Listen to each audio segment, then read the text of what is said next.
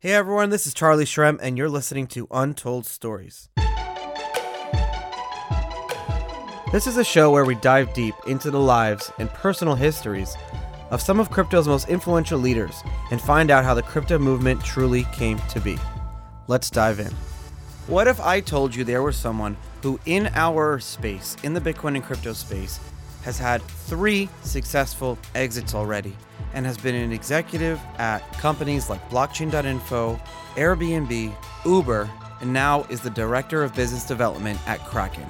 That's right, Dan Held, and that's actually his last name, H-E-L-D, but now he stylizes it as H-E-D-L, like for HODL. He was just on the show, and we had a phenomenal episode talking about very, very important subjects that are not spoken about enough in crypto today. We talk about some of the things like how user experience and user interface in Bitcoin needs to be better. It needs to be better, but at the same time maintaining user experience. Dan would know because he was part of the build-out teams of the user experience of mobile apps for Uber, for ChangeTip, Airbnb, Kraken, non-crypto companies and crypto companies. He's been part of everything. Such a great show.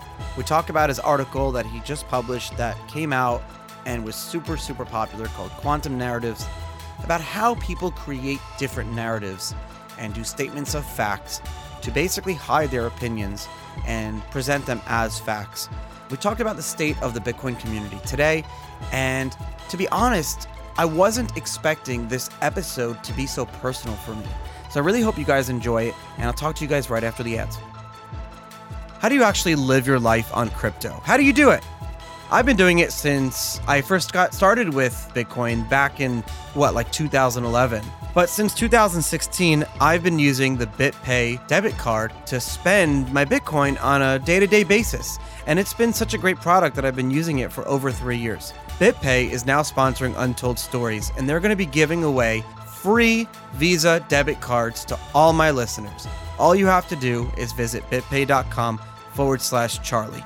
It's such an easy card to use. You get the card in the mail, you download the BitPay app, you put Bitcoin on the app, and when you want to send Bitcoin from the app into your debit card, it only takes a few seconds and you can spend your Bitcoin anywhere credit cards are offered.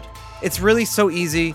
You almost wonder, why didn't this come out in 2011 when Bitcoin first launched? Well, it was very difficult to do. In fact, I actually tried to launch my own debit card, but I wasn't able to because the credit card companies were very reluctant to do it. But now BitPay launched their product, and a lot of other companies have launched credit cards and debit cards using Bitcoin over the years. I still will only use the BitPay card. I'm very loyal to the brands I like, and I hope you guys are too. The fees are very low. You can use it to withdraw cash at ATMs. You can use it all around the world with very, very low fees. A lot of companies have tacked on super high fees, and I don't like that. So check it out, bitpay.com/Charlie. That's bitpay.com/Charlie. You get a free card. You don't have to pay for it. Usually the card costs $10 or more. There's a commitment, but you don't have to do that here. It's a free card. There's literally no reason to not try it out. I've been using it for over 3 years. So check it out. I'm super excited to share that we're now working with Bitpanda here at Untold Stories. Bitpanda is a leading European platform for investing in digital assets like Bitcoin and Ethereum. Their core product is an easy-to-use crypto on-ramp and digital asset broker with over 1 million users. How cool is that? You can not only trade crypto like Bitcoin and Ether, but you can also trade digitized gold and around 30 other digital assets. What's amazing about Bitpanda is how easy it is to set up an account within minutes and get going with the minimum amount of just €1. So make sure you check out Bitpanda. They are a sponsor of Untold Stories.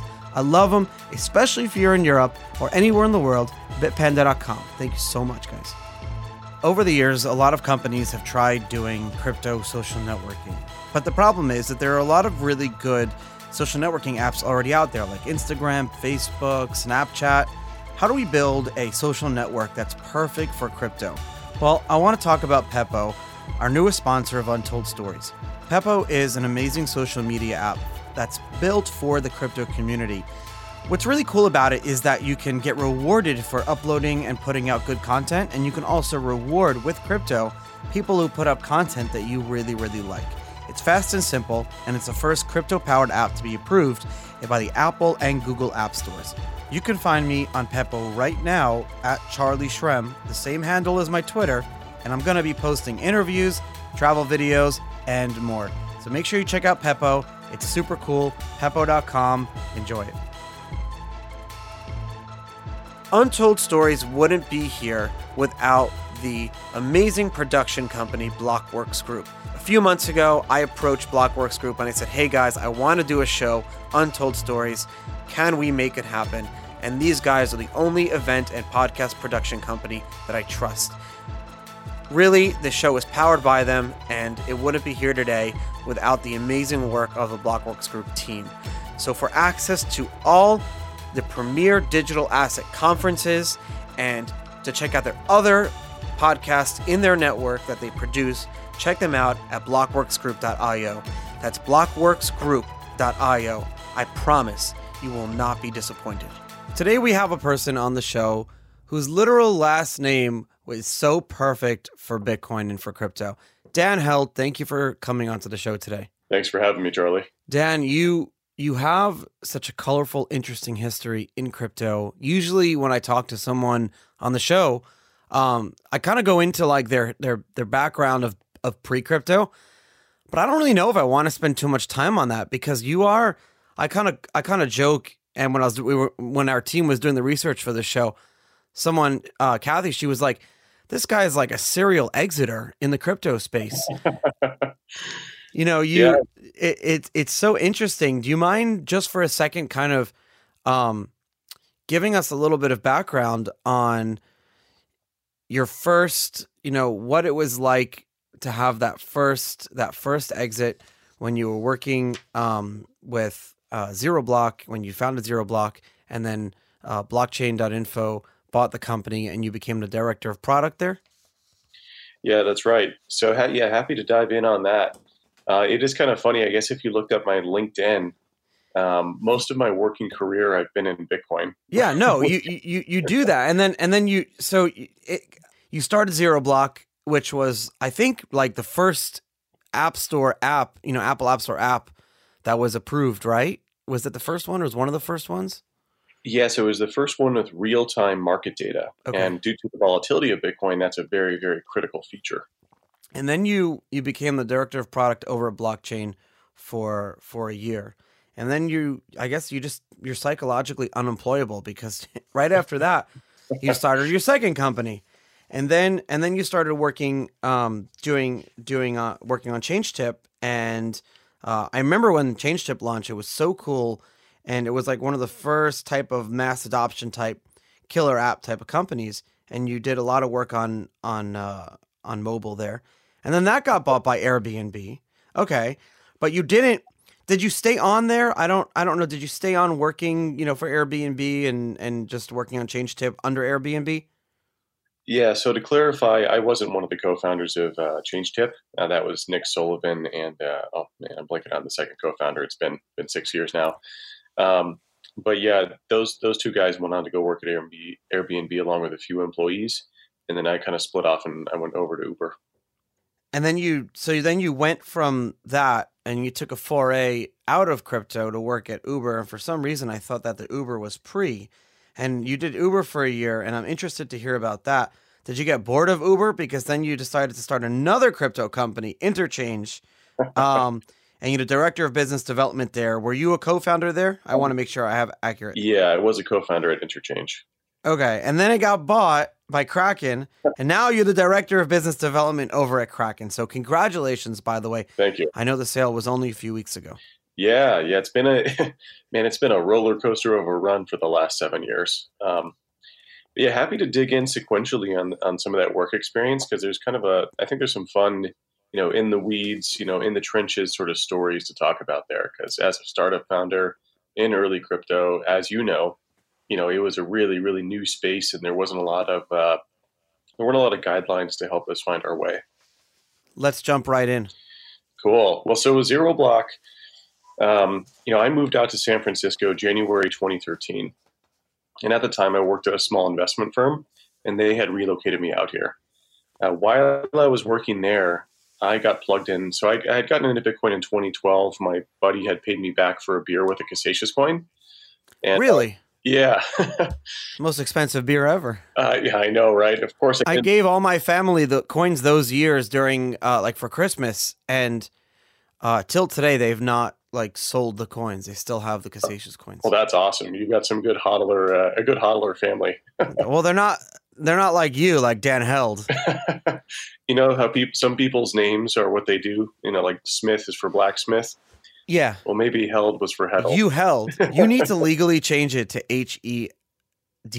I think if Bitcoin hits $1 million, sorry parents, I'm going to apologize now, but if Bitcoin hits $1 million, I'll probably change my name to Hedl because Bitcoin will have. Well, what if you just added a middle name or something? You can do that. So this way you keep the family, continuity or whatever.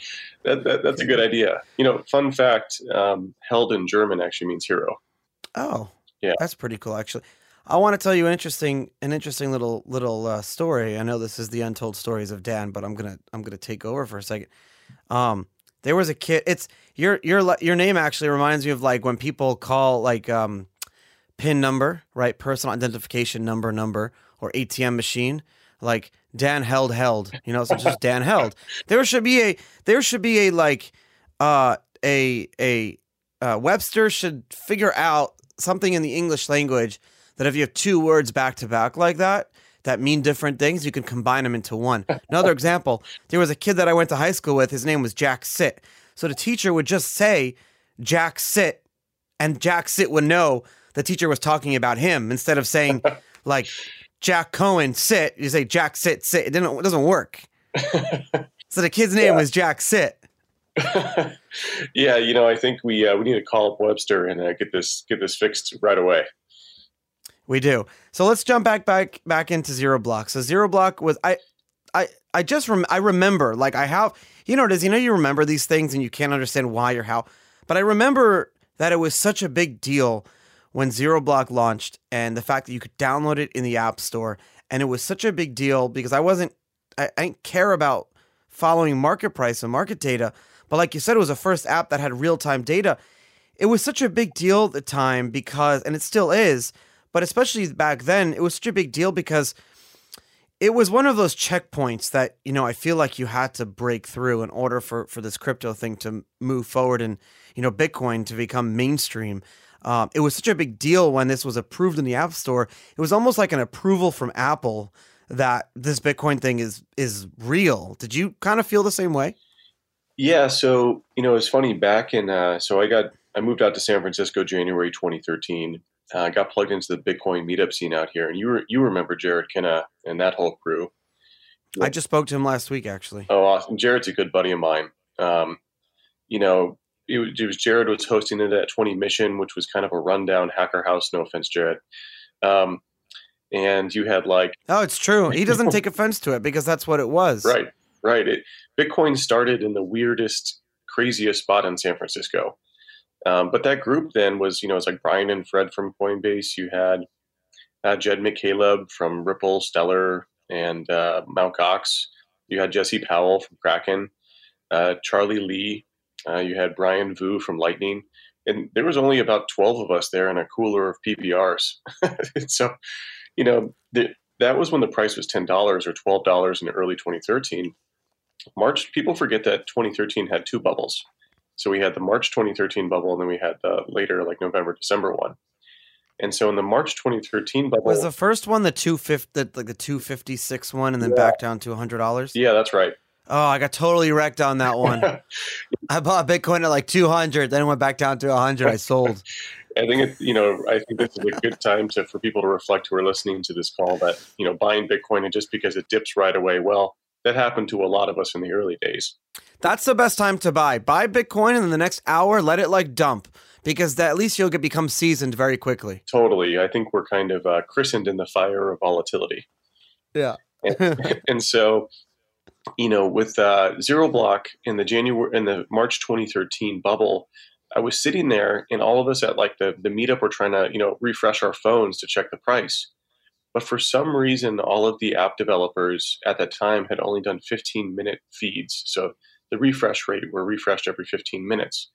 You could get the data real time from Mt. Gox, so I wasn't really sure why they did that. And so I didn't know anything about tech. To be clear, I was a finance guy. And so what I did is I sat down and I became obsessed with the idea of solving this problem, of solving the problem. Had you ever done any development, any computer science, any programming or engineering at all and when you were in high school or college? No engineering, no product management courses, no design courses, nothing. Oh, wow. Yeah. So, part of it was a big chunk of luck and a big chunk of being obsessed about it. So I sat down and for a month, I sketched out what the perfect app would look like. What data would it have? How Can I before you continue, because this show, I like inspiring the listeners, and I just want to highlight what you just said. Here you are, you're someone who, grew up in Texas, you studied finance, you didn't study tech. You got in Bitcoin really early. And yes, you got in Bitcoin really early, as I did. There was definitely luck involved there, the right place at the right time. But here you are as someone who worked your fucking ass off over the past 10 years. You worked at 3 different crypto companies and you were part of 3 successful exits. Like, that's a big deal. You don't need to have a tech background in order to be a part of, to launch, build, and run tech companies. You know what you need to be? A hustler. You need to be someone who says, I will not give up until I get what I want. And I'm really glad you brought that up. It's something that really resonates with me in terms of helping encourage people to get into tech. As I often, phrase it, I stumbled and bumbled my way into tech. I love that. I luckily, that's the soundbite. Yeah, yeah. That is, literally what happened to me. I had a lot of luck, but a lot of perseverance. I mean, I worked in that finance job. I worked 12-hour days, and then afterwards, I'd go work on Zero Block. So, that took and I was new to the city as well. So I'm going out with friends. I'm going out to dinners and out for drinks. So, for me, it became an obsession to solve this problem, a problem that I had, and that's typically where a founder begins by solving a problem they have. And, I think when it comes to breaking into tech, I might do a kind of a shameless plug here with my buddy's startup. My buddy has a startup called Career Karma.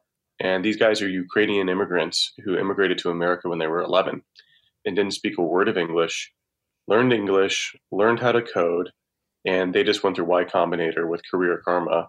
And these guys are awesome, and they're a testament to how to break into startups, how to break into tech.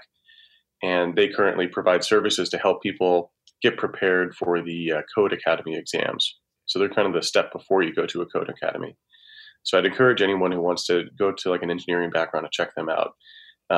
They have the exact same story I do, and they're some of my best friends out here. So these guys are really, really sharp. Yeah, going back to Zero Block, so Zero Block didn't, at the time, no mobile product, especially, iOS specifically, had real-time market data. No product had news feeds. I'm not sure, Charlie, if you remember the news feed. I remember the news feed. Yeah. There wasn't a whole lot of news to feed, but I remember the news. Yeah, you'll like this story. So I hand curated the RSS feeds that we pulled into our news feed. And at the time, there was no CoinDesk. so we scraped our Bitcoin, the Bitcoin subreddit. We scraped the hot thread. And that was the news feed, because there was no CoinDesk, there was no Bitcoinist, there was no any sort of type of media crypto publication. I even remember when Ryan Selkis with 2-Bit Idiot, when he sent us a support email and he's like, "Hey, can you add my 2-Bit Idiot blog to the newsfeed?" And I'm like, "Oh, great. Someone's writing a blog about Bitcoin." So, it was all blogs, and no one, I remember when like CoinDesk launched and some of these other media sites, I was like you, I was calling them blogs. I never thought that the industry back then was big enough to warrant like a actual mainstream media type publication. Totally. Yeah. And so, I hand curated what sources we pulled in. So, I co-founded this with my buddy, Kevin Johnson, and he's the iOS engineer. So I did everything else with growth and design and product. And so, I sat down, I kind of wrote out I downloaded every app I could find that was Bitcoin related. I mean, there were a few, but they weren't very well designed. They weren't very slick. They didn't have the functionality I wanted, for example, like the real-time market data feeds. So I wrote down the features I wanted. I started to sketch out what these screens should look like. And I did that by going on Dribbble. Dribbble is a designer showcase. And on this website, you can look at other UX UI designs of other mobile products. And so I sat down and I looked at what I thought looked cool and functional and simple. And from there, I actually knew Photoshop. So I did the full res designs in Photoshop because you can export those in PNG files. And I want, I'll sometimes I'll throw questions out, but I want you to keep going on where you are. sure. But what motivated you? And the reason I ask you that is because going back to the year 2013, there wasn't there, when you start a company, yes, you're right. You're seasoned, you understand. When you start a company, your motivation is to grow this thing. You're solving a problem for yourself, and then you realize that the market also wants this problem solved. So you build a product for the market, for yourself. I completely agree. It's like the best way. But when you start a company, you always have in your mind like an exit strategy or a business model. When you launched ZeroBlock, you didn't have a business model. And like, what was the exit strategy in like 2013? I mean, there were no exits. There were no merger acquisitions. Right. Hell, there were no anything. We were just a bunch of kids in our basements. Well, I think you highlight a really great point, which is that early Bitcoiner culture was a culture of building. Like I think everyone in that space at the time was building something. And I felt like it was my responsibility to solve a problem that I had. And then I was hoping other people would have that too. And what do you mean a responsibility? Like a responsibility to the community itself? Yeah, I think at that time, like I felt like I love that. I wasn't doing something impactful unless I was helping build this new financial system, this new world for Bitcoiners. I think you're right. I bet you if I called up Jared or some of the people that you and I know, and I say, random question, going back to those years when you launched this company, what motivated you in terms of financially, exit, business model? I guarantee you, almost all of them will say nothing. You're right. There was no. In fact, when I launched BitInstant, I was just worried about making enough money to keep the lights on and pay my people. It wasn't when the investors came, they're like, what's your exit? I was like, I don't even know what that means. What does that even mean? What kind of question is that? Yeah, definitely I think a lot of tech products start out as a kind of a hobby or side project, and then those sometimes manifest into something much bigger. And that's certainly what happened here. It was kind of a labor of love to go build this tool for the space. And we going back to some of the designs, this goes back to the stumbling and bumbling part. So do you remember skeuomorphism in the App Store where apps looked like they had buttons or they looked like wood or felt? Yeah, absolutely. So back then, that was actually the iOS recommended design guidelines. And flat UI became more popular a year or two later. So ZeroBlock was flat UI, kind of like the new modern apps that are slick and. Oh wait, so the Apple recommended like within apps itself in those years. I remember what you're talking about, not a flat UI. So for the listeners, if you think about an app right now and you have buttons within, and Dan, tell me if I'm wrong when I explain this. If you have buttons within the app right now, they're flat. They don't look like they're 3D. Right. But back then, the guidelines were to have these kind of 3D buttons within a 2D app.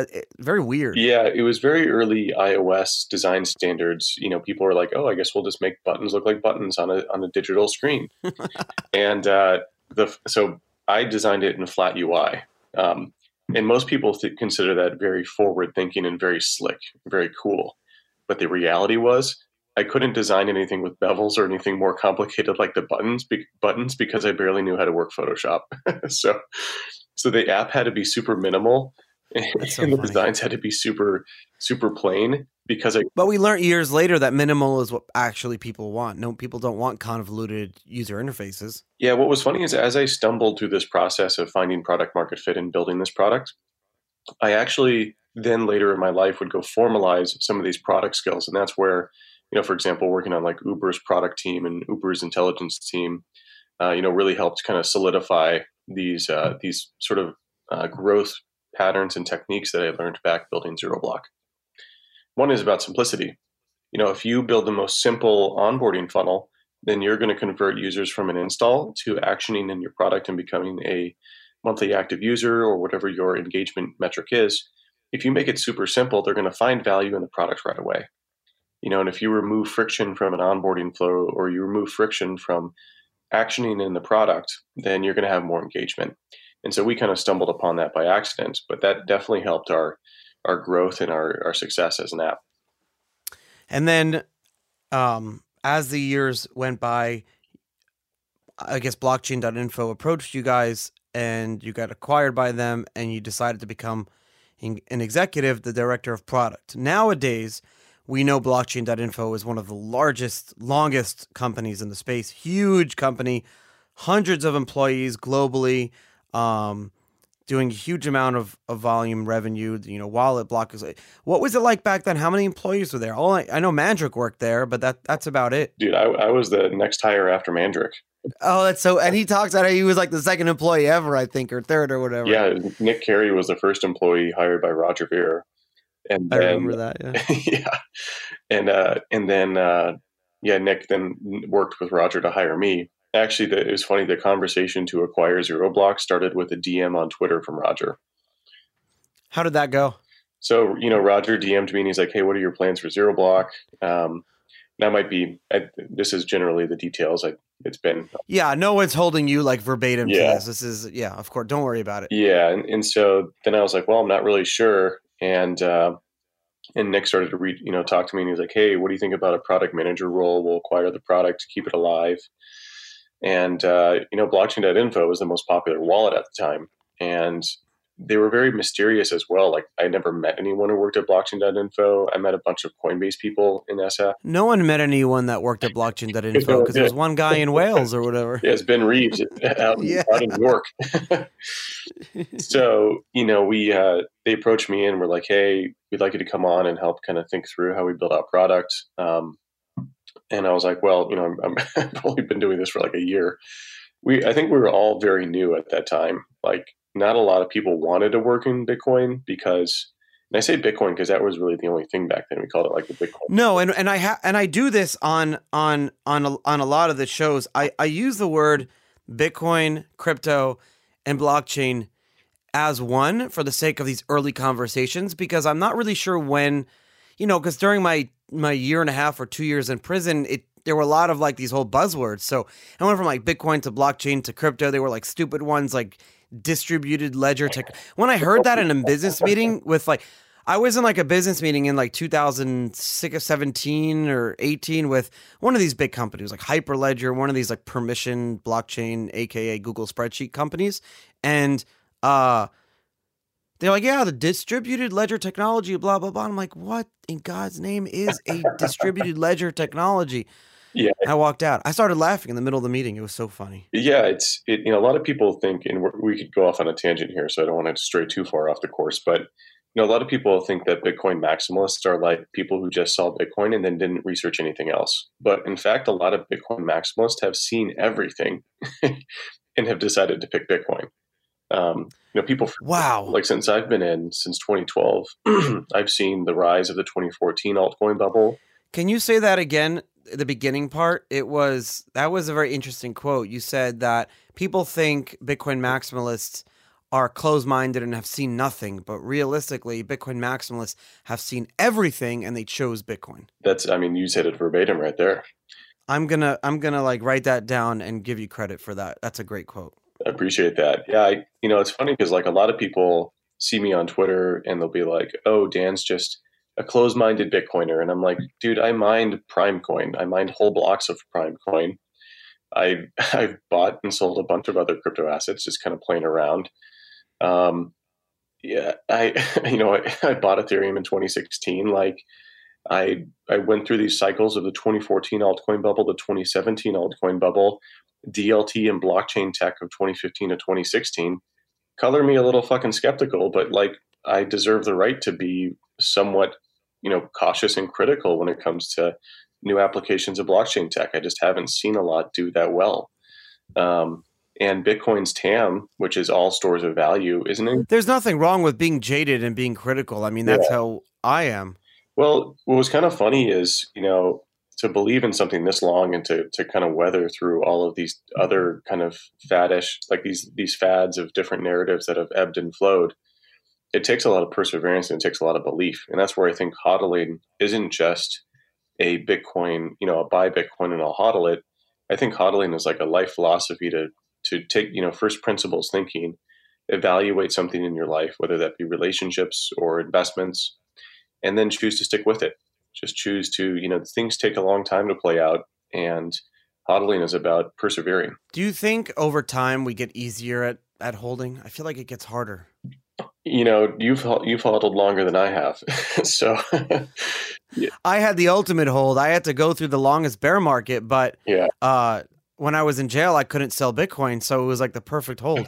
I was eating and drinking for free. I was living for free. You were paying for me to hold for 2 years. Thank you. I appreciate that. Your tax dollars. Oh, you're welcome. I pay 40% income taxes out here in San Francisco. So yeah, I definitely paid for some of your, I'm sure it was very tasty food. I think it's like $50K an inmate per year or something. It's insane, the amount of money. Yeah, I mean, look, I'm a really Bitcoiner libertarian type, so I definitely am against the prison system, and yeah, I think it's crazy how we lock up so many people and how much it costs the economy, et cetera. But yeah, hodling requires most people. So what I did is I took it on TradingView. You can create a time lapse where you start with a price, and then every single candle represents like a week, but it passes by in a second.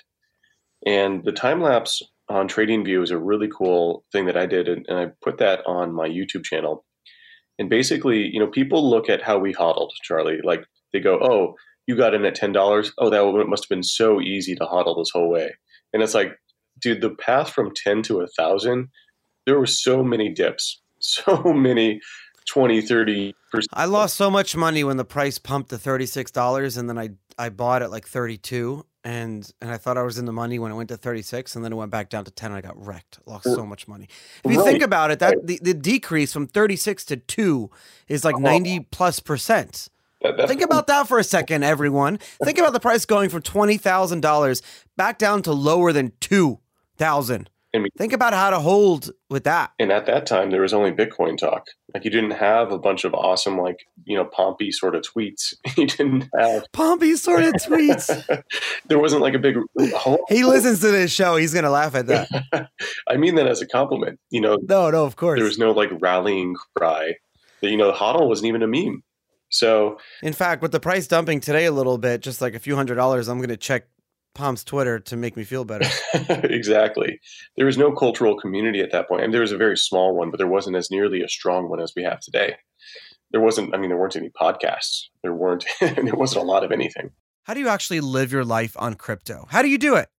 I've been doing it since I first got started with Bitcoin back in 2011. But since 2016, I've been using the BitPay debit card to spend my Bitcoin on a day-to-day basis. And it's been such a great product that I've been using it for over 3 years. BitPay is now sponsoring Untold Stories, and they're going to be giving away free Visa debit cards to all my listeners. All you have to do is visit bitpay.com/Charlie. It's such an easy card to use. You get the card in the mail, you download the BitPay app, you put Bitcoin on the app, and when you want to send Bitcoin from the app into your debit card, it only takes a few seconds and you can spend your Bitcoin anywhere credit cards are offered. It's really so easy. You almost wonder, why didn't this come out in 2011 when Bitcoin first launched? Well, it was very difficult to do. In fact, I actually tried to launch my own debit card, but I wasn't able to, because the credit card companies were very reluctant to do it. But now BitPay launched their product, and a lot of other companies have launched credit cards and debit cards using Bitcoin over the years. I still will only use the BitPay card. I'm very loyal to the brands I like, and I hope you guys are too. The fees are very low. You can use it to withdraw cash at ATMs. You can use it all around the world with very, very low fees. A lot of companies have tacked on super high fees, and I don't like that. So check it out, bitpay.com/Charlie. That's bitpay.com/Charlie. You get a free card. You don't have to pay for it. Usually the card costs $10 or more. There's a commitment, but you don't have to do that here. It's a free card. There's literally no reason to not try it out. I've been using it for over 3 years. So check it out, and thanks for listening to Untold Stories. All right, so I hope you didn't skip my ad because in the early part of the episode, we talked about how Bitpanda is working with us here at Untold Stories. Bitpanda is the leading European platform for investing in digital assets. I really like Bitpanda's approach. Why? I'll tell you why, so don't skip. Basically, what they're doing is to apply the same tech you're used to from Bitcoin to other digital assets. So, for example, you trade real precious metals like gold and silver on their platform 24/7 with ultra low fees. And what's really cool is that you can trade gold and silver and these other precious metals with other assets like Bitcoin, Ethereum, and other cryptos that they support. So in a nutshell, Bitpanda is advocating the tokenization topic. So they want to bring financial products like stocks, ETFs, and more to everybody who uses their platform anywhere in the world. So check them out, bitpanda.com. Support my sponsors. Have a great day. Over the years, I've learned a lot from crypto winters, a lot of the bull and bear markets, and there's a lot of things that I've learned. But one of the most important things that I've learned is that community is one of our strongest assets. It allows us to continue working together and talking to each other during the good times, the bad times, and hopefully not the ugly times. Over the past few months, I've been speaking with the Pepo team. These guys have spent years working with members of the crypto community and learning what we want in social sharing apps. And I'm really excited that Pepo is now one of the sponsors for Untold Stories. Even in the few weeks since they launched Pepo at DevCon, not that long ago, I've seen them make so many improvements, like hashtag search based on feedback from people using the app, and so many different features that combine the best parts of what we already love, that parts of Instagram, Facebook, Snapchat, but it combines it in a perfect way with such a nice user experience and good security. It combines them so perfectly that it looks like, and it actually was built for the crypto community. You can download the app by going to pepo.com/stories, and you can find me there at Charlie Shrem, the same as my Twitter handle. Let me ask you a question. Yeah. You just said something interesting. You said this community isn't as strong as it is today. Is strong the word that you would use?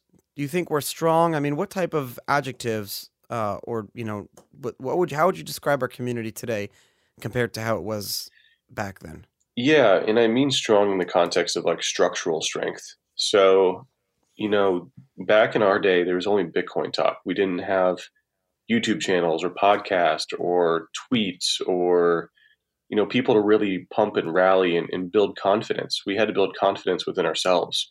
And that took immense fortitude and immense belief in Bitcoin. From there's also at that time, there's only Mt. Gox. I forget when Bitstamp came around. Was that 2012?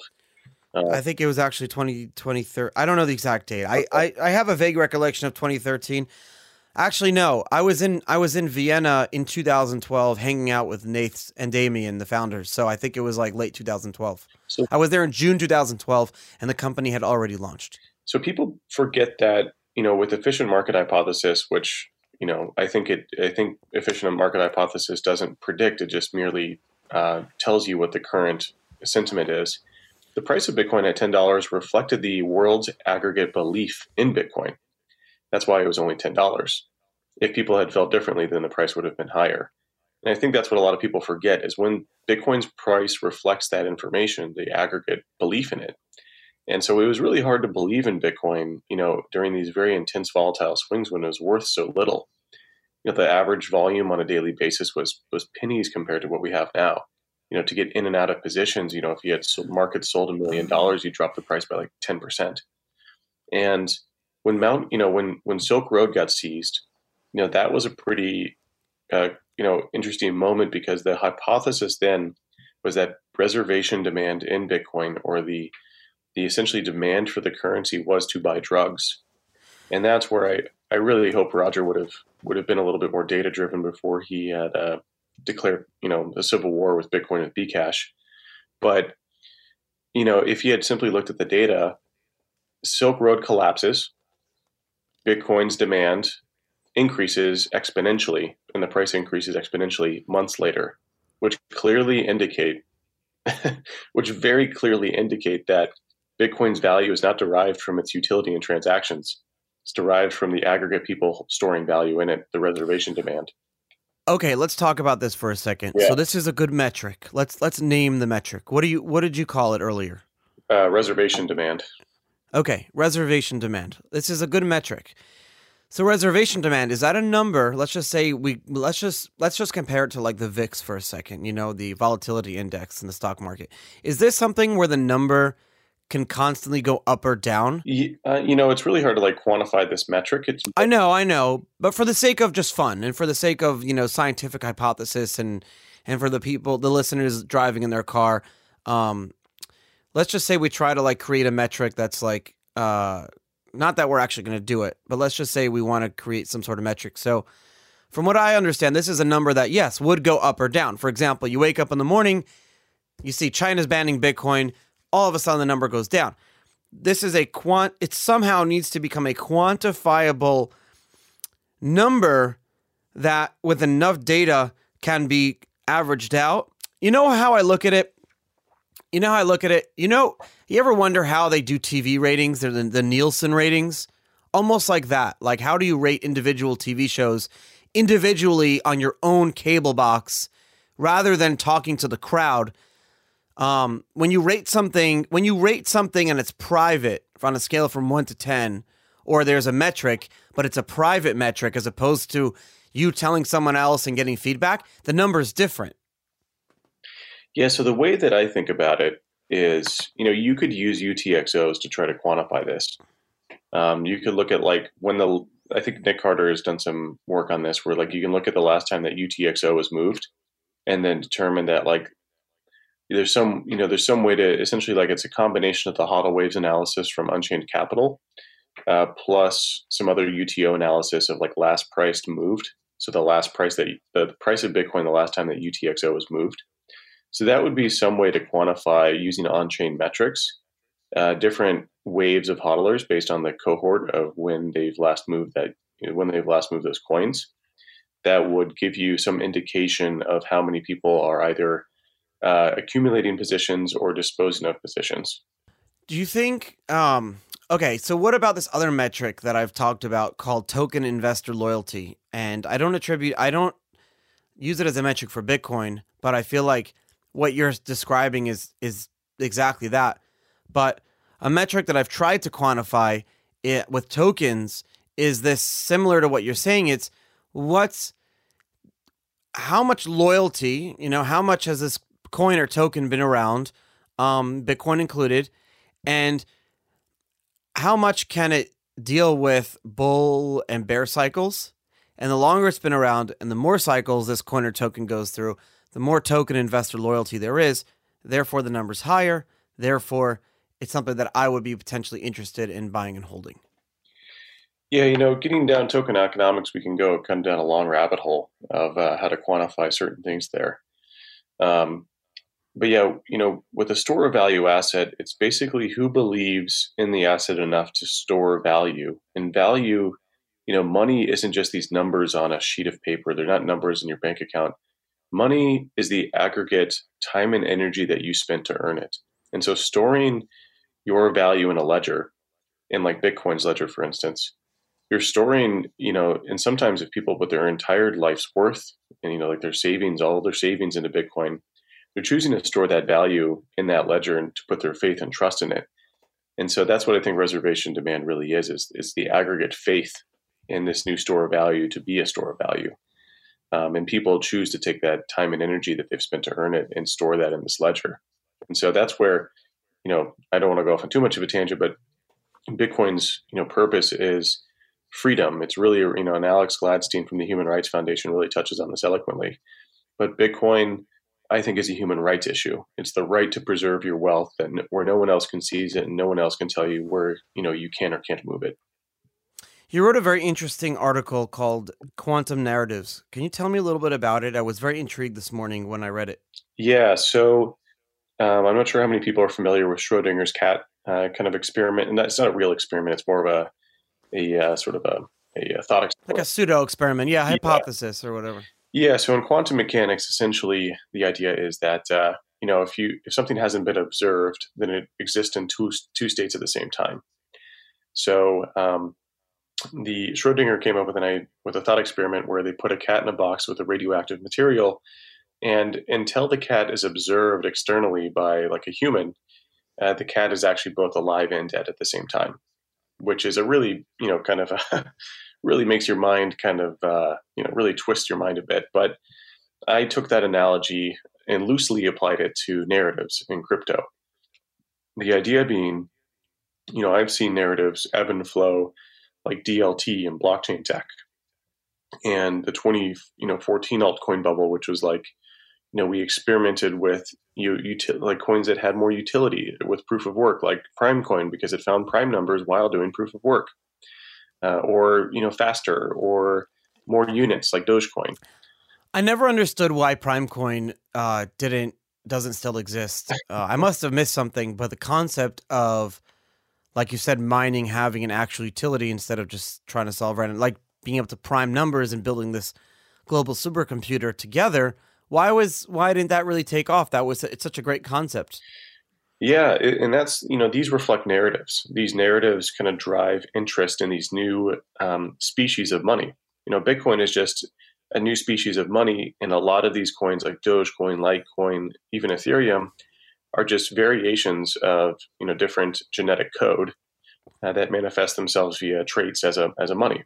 And so, I think a lot of these, if you think about like the Cambrian explosion, there's a lot of organisms that died. Very, very few survive, and you have to have superior genetic characteristics in order to survive in this new, thriving ecosystem of money. And I think these ideas represent like Primecoin and Dogecoin. Well, Dogecoin's still around, but a lot of these represent. A lot of them died on the operating table. A lot of them, survived for months or years and then died. And then, they kind of reflected like what doesn't work. And that goes back to why I believe Bitcoin is so interesting and powerful, is that we've seen tens of thousands of cryptocurrencies come and go. And, they might have tweaked one or two parameters. They might have tweaked one genetic characteristic, right? Well, I want to expand on it for a second, because I read an article, I think it was yesterday, this morning, talking about Ethereum and how the narrative, right, going back to narratives, the narrative on Ethereum is now that Ethereum is money. But that was never the narrative over the past, 5 years or whatever. It was always actually Ethereum is not money. I remember even Vlad Vitalik were saying that Ethereum is not money. But now it's Ethereum is money. The narrative has changed. Does that have anything to do with form versus function? Why did the narrative for Ethereum change? Now it's money, like trying to be like another Bitcoin, when that was never about that. Right, which is totally bizarre.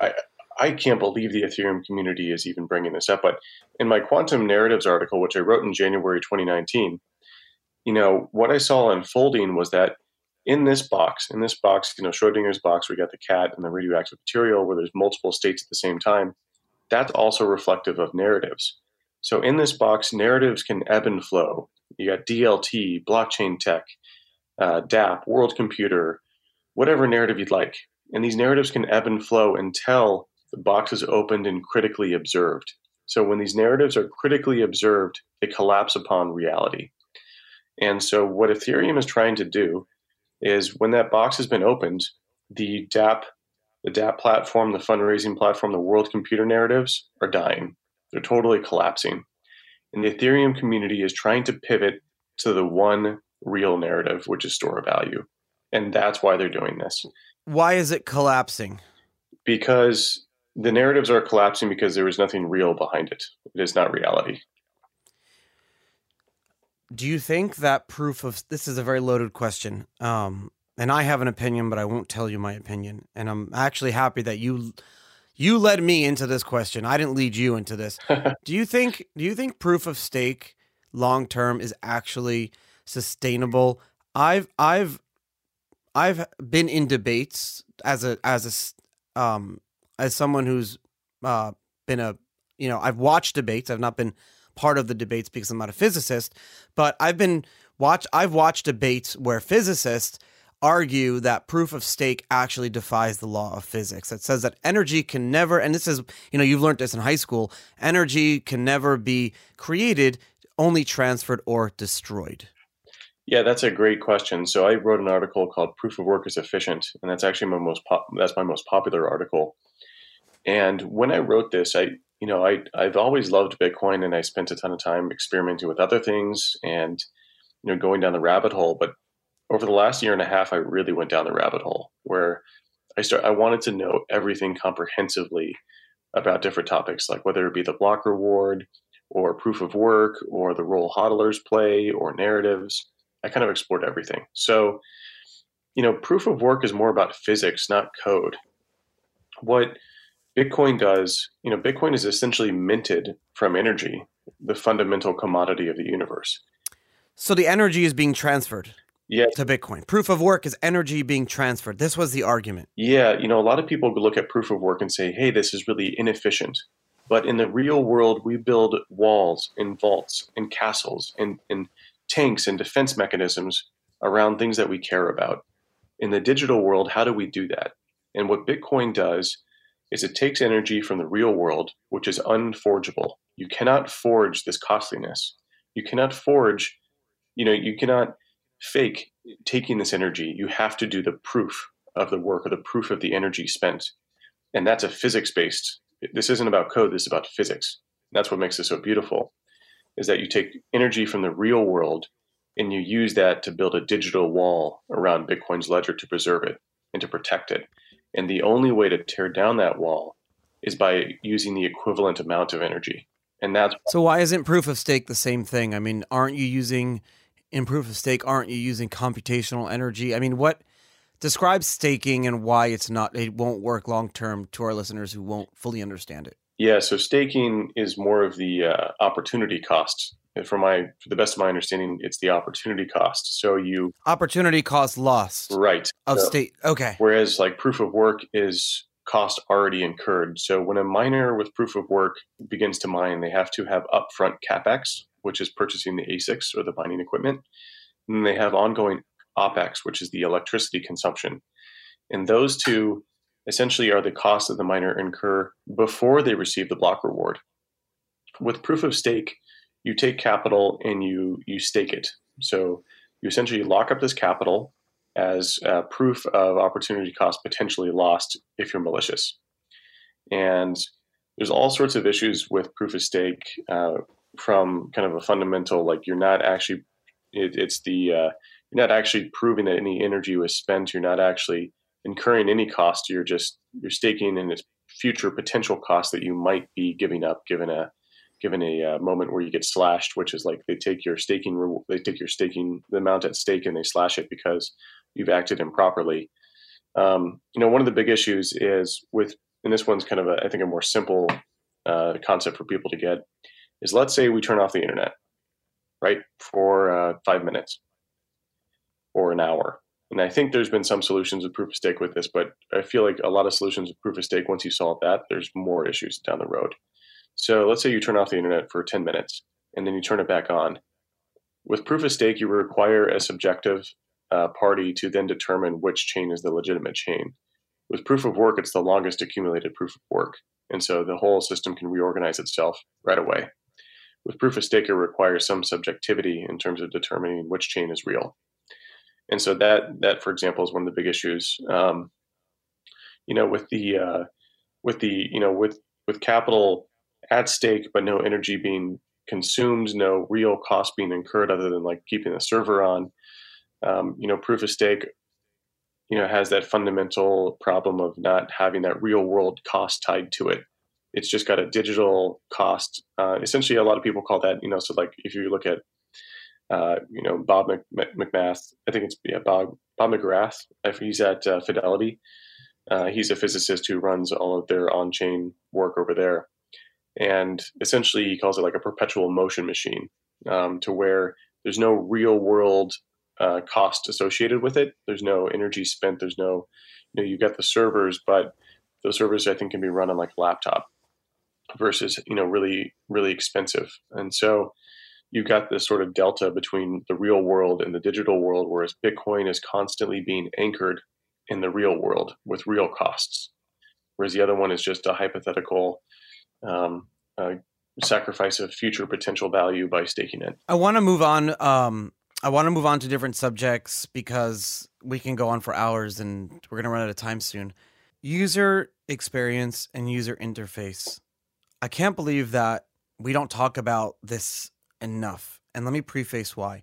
I feel like one of the biggest detriments for Bitcoin and for crypto in general is that down the road, people will say, or not say, but with their speak with their money in their minds, say the user experience, how we use crypto, Bitcoin, how it looks, and how good the infrastructure is not good enough, and then it just kind of stays this niche techie thing. Now, I don't think that will happen, but I'll tell you why I worry.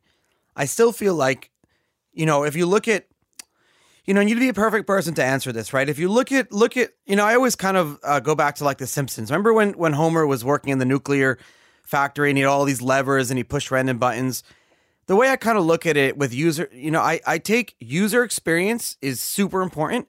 And then I look at on the other lever, privacy and security.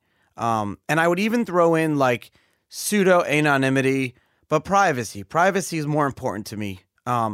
And I feel like when these companies in this space over the past few years are launching and building and growing, it's almost like, and I hope I'm wrong, and I want to be wrong, but I feel like it's almost like as the lever of privacy and two-factor authentication and non-custodial and all the good decentralized stuff that we want, as that increases, user experience decreases. And as user experience increases, you look at all these custodial solutions that are nice looking and work nice and are fast.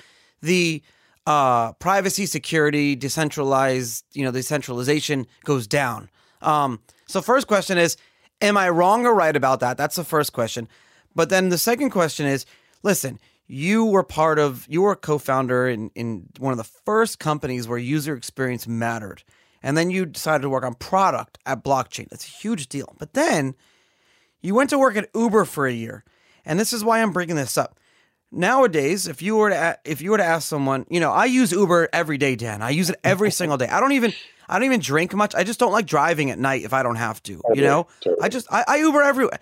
And largely the user experience, the security, the privacy, I feel comfortable enough. And I feel like it's great. It's going to be, Uber is growing. It's constantly changing. I got an email today, actually, that now you can go back and do curbside pickups at SFO, San Francisco, which is amazing. Where are we? Are we there? Is Bitcoin's user experience on par with Uber? Are we going to get there? Where are we at right now? Like, what's the deal? Why can't we have great UI, great UX, but also be non-custodial and have great security? That's a great question.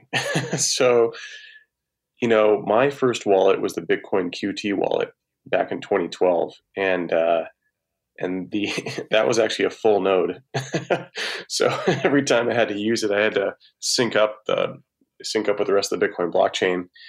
So that was my first experience, and I'm like, "What the hell is a wallet DAT file?" And my buddy's like, "Oh, well, you gotta back that up just in case something happens to your computer." And we've come a long ways in terms of private key management. Now we've got like titanium and steel backups for our mnemonic, which a mnemonic was a kind of a leap forward in terms of usability from a backup private, backing up your private key. When it comes to like non-custodial, blockchain.info in 2013 was pretty revolutionary, where they took your encrypted private key that they store on their servers and then deliver that down to the browser and decrypt it in the browser to where they didn't have access to your wallet, but you could still use their service to, you wouldn't have to spin up a full node. You wouldn't have to sync with the blockchain. They kind of handled that all for you. So that was a pretty big revolution. And then you had like the Coinbases which were custodial. And each one of these represents a different type of user experience breakthrough and an improvement, I think, on a trajectory towards mainstream adoption. And building some of these early crypto products and seeing how far it's come, I'm happy how far we've come. I'm also disappointed with how far we've come. I think we've gotten some good leaps forward, but for example, on like a Trezor or Ledger, sometimes they have firmware updates, and it's like, oh, I can't move my coins off of it. but it's going to wipe it's going to wipe my wallet. And I'm like, whoa, this is a crazy user experience. No, it's terrible. I Yeah. mean, how many times are you using Bitcoin apps even now and coming so close to losing everything all the time? You know, people forget that like in the early OGs, you know, a lot of us lost a good chunk of Bitcoin just through errors. You know, like you send it to the wrong address, you know, you invested in some sort of scam project, or, you know, you day traded it, or you just straight up lost it. You forgot your password. You know, thank God I don't have that for me. I think I would be tortured if I had like 10,000 Bitcoin on like a hard drive somewhere and I couldn't remember the password. I think that would just drive me nuts. Can we play that scenario out for a second? Like, what would you do? Imagine knowing that I actually do know that I have like a hard drive. I sent someone, okay, so like years ago, I sent a friend of mine, and we were literally sitting together, my laptop and his laptop, and I sent him like 50 Bitcoin. It was actually probably one of the first Bitcoin transactions I ever sent. If I'm thinking about it now, until today, we joke and I say, please find that hard drive. Like, please find it. And he lost it. Like it's so lost that he doesn't even attempt to get it back. Like it's just, it's impossible. Yeah, and I think Jared would be okay with me talking about this because he's mentioned it tons of times. You know, Yes, he spoke about what you're about to say on the show too, so no worries. Okay, cool. Yeah, Jared, I think overwrote, was it 500 Bitcoins on his hard drive? Yeah. He was at the time, I think they were worth like a penny or something, and he was too lazy to to spin up, you know, had to sync his Bitcoin full node and then move those coins to a new wallet. So he just erased the hard drive. Oh my God. There goes 500 Bitcoin from the supply, right? So every time I hear that, I'm sure he cringes as well. But Jared's a pretty chill guy. Actually, he's probably the most chill person who's survived that long. But yeah, you know, it's funny. A lot of people think like OGs have tons of Bitcoin, and it's like, man, to hodl on this long, to believe this long, you know, if you bought it at $1 and it went to 10, you just 10x your money. Like that was amazing return. You know, the volatility, the chop, the fear, uncertainty, and doubt, the FUD, all of this, and you know, mistakes that you made. It was super hard to hodl. It's not this easy thing where you just set it and let it. You know, a lot of people had like bit rot happen, where their drive where they stored their Bitcoin, you know, decayed over time, and they can't get it back. So, yeah, you know, user experience I think has gotten much better. I think multi-sig is kind of the holy grail, and that's where I really love what the guys at Casa are doing, the guys and gals over at Casa, because you know, single key management's really really tricky, and that's been kind of the primary way people have managed their own funds. Yeah, I think it's pretty scary, to be honest. I'm still, I've been in the space for 7 years, and I still get my palms get a little sweaty when I start moving around my cold storage. So I think multi-sig is kind of the holy grail here, where you can have failure with individual key management. You know, say you have 3 keys and you lose one, well, you're still okay. The future I see is you know, where you've got like, you know, the 3 out of 5 or even more keys than that. And so you don't have to, you just have to trust that everyone you give a key to doesn't collude. And so you can give yourself a couple of those keys to where you could lose one of your keys and you still be okay. And so I think multi-sig is kind of the future that most people will interact with Bitcoin with. I think that's a much more pleasant experience where you can fail but not lose all your money, which right now, that's where I would push back on a lot of Bitcoiners who advocate not your keys, not your coins. I'm like, that's great. I love the ethos of it. In fact, that's like a core ethos of Bitcoin. But if you're telling newbies that, that's really risky. Like they need to know exactly what they're getting into. That if they don't do this right, they're going to lose all of their money. And so I think that Bitcoiners should be reminded of that. That not your keys, not your coins is what we strive to do, but the intermediate steps to get there may not be the first initial step that people should take. That's a very good point. When someone is first starting out in the space and they want to start playing around and testing, and they may not be buying tens of Bitcoin for the long term. Wow, I can't believe I'm saying that. Tens of Bitcoin is like a large number. Yeah, that's a lot of money for most people. No, it's a lot of money, even one Bitcoin. To definitely try to start on the easier and then eventually get more difficult. To end off, you know, a month or two ago, you and I were sat next to each other in a wedding, and it was a wedding of a fellow Bitcoiner. And when it was really nice because I was there with my wife, and we were all dressed up. And when I looked around at that wedding, we were sitting with like 3-4 rows of all Bitcoiners, all people that you and I have known for years and years and years. And I just felt like really blessed, and I felt really grateful to be a part of this community of people that we probably would have never even, crossed paths or become friends if it wasn't for this space.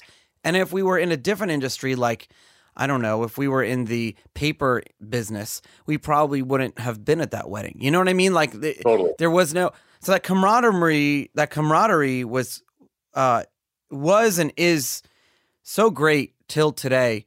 Some people do get burnt out. We talk about Jared. If you call up Jared right now, he'll tell you that the space has given him a little bit of burnout, although he still loves Bitcoin in the space.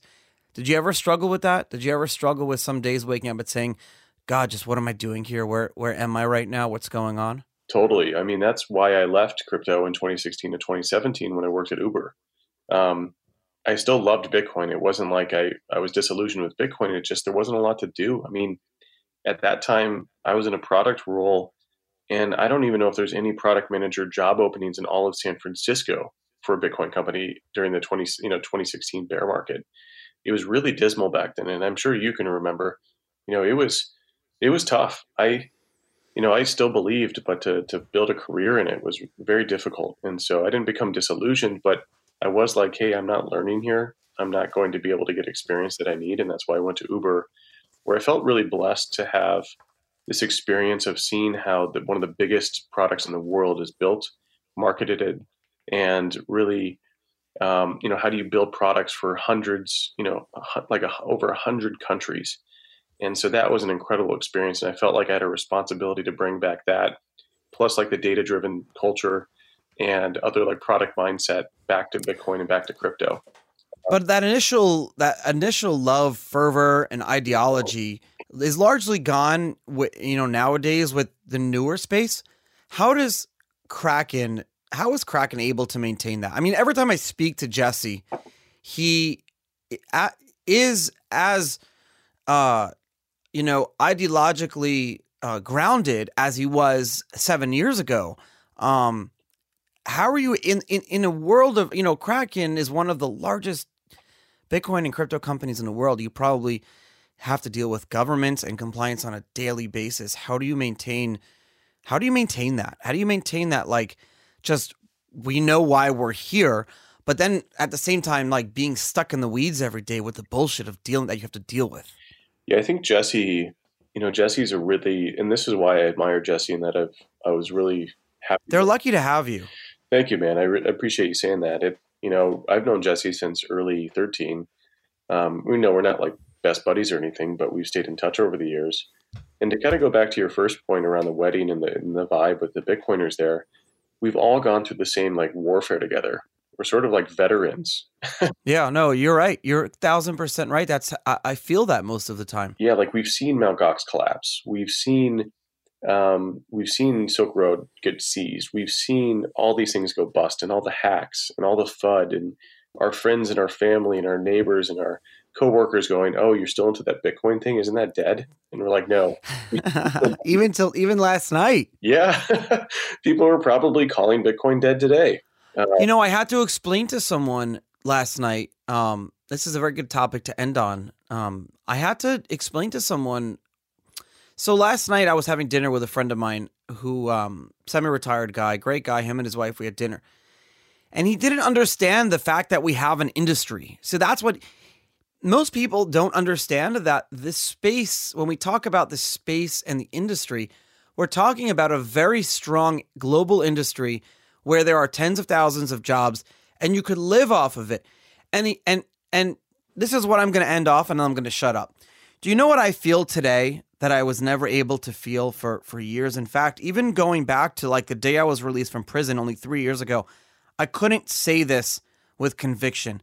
And tell me if I'm wrong. Tell me if I'm an idiot. But I feel like today I can sleep at night knowing that we'll never have to find a job outside of the industry ever again. Meaning that there will always be an industry in crypto for us to work. Do you agree or do you disagree? Yeah, I agree. I think there's no going back from here. And that's where, back to the early part of our conversation, I talk about the strength of the community.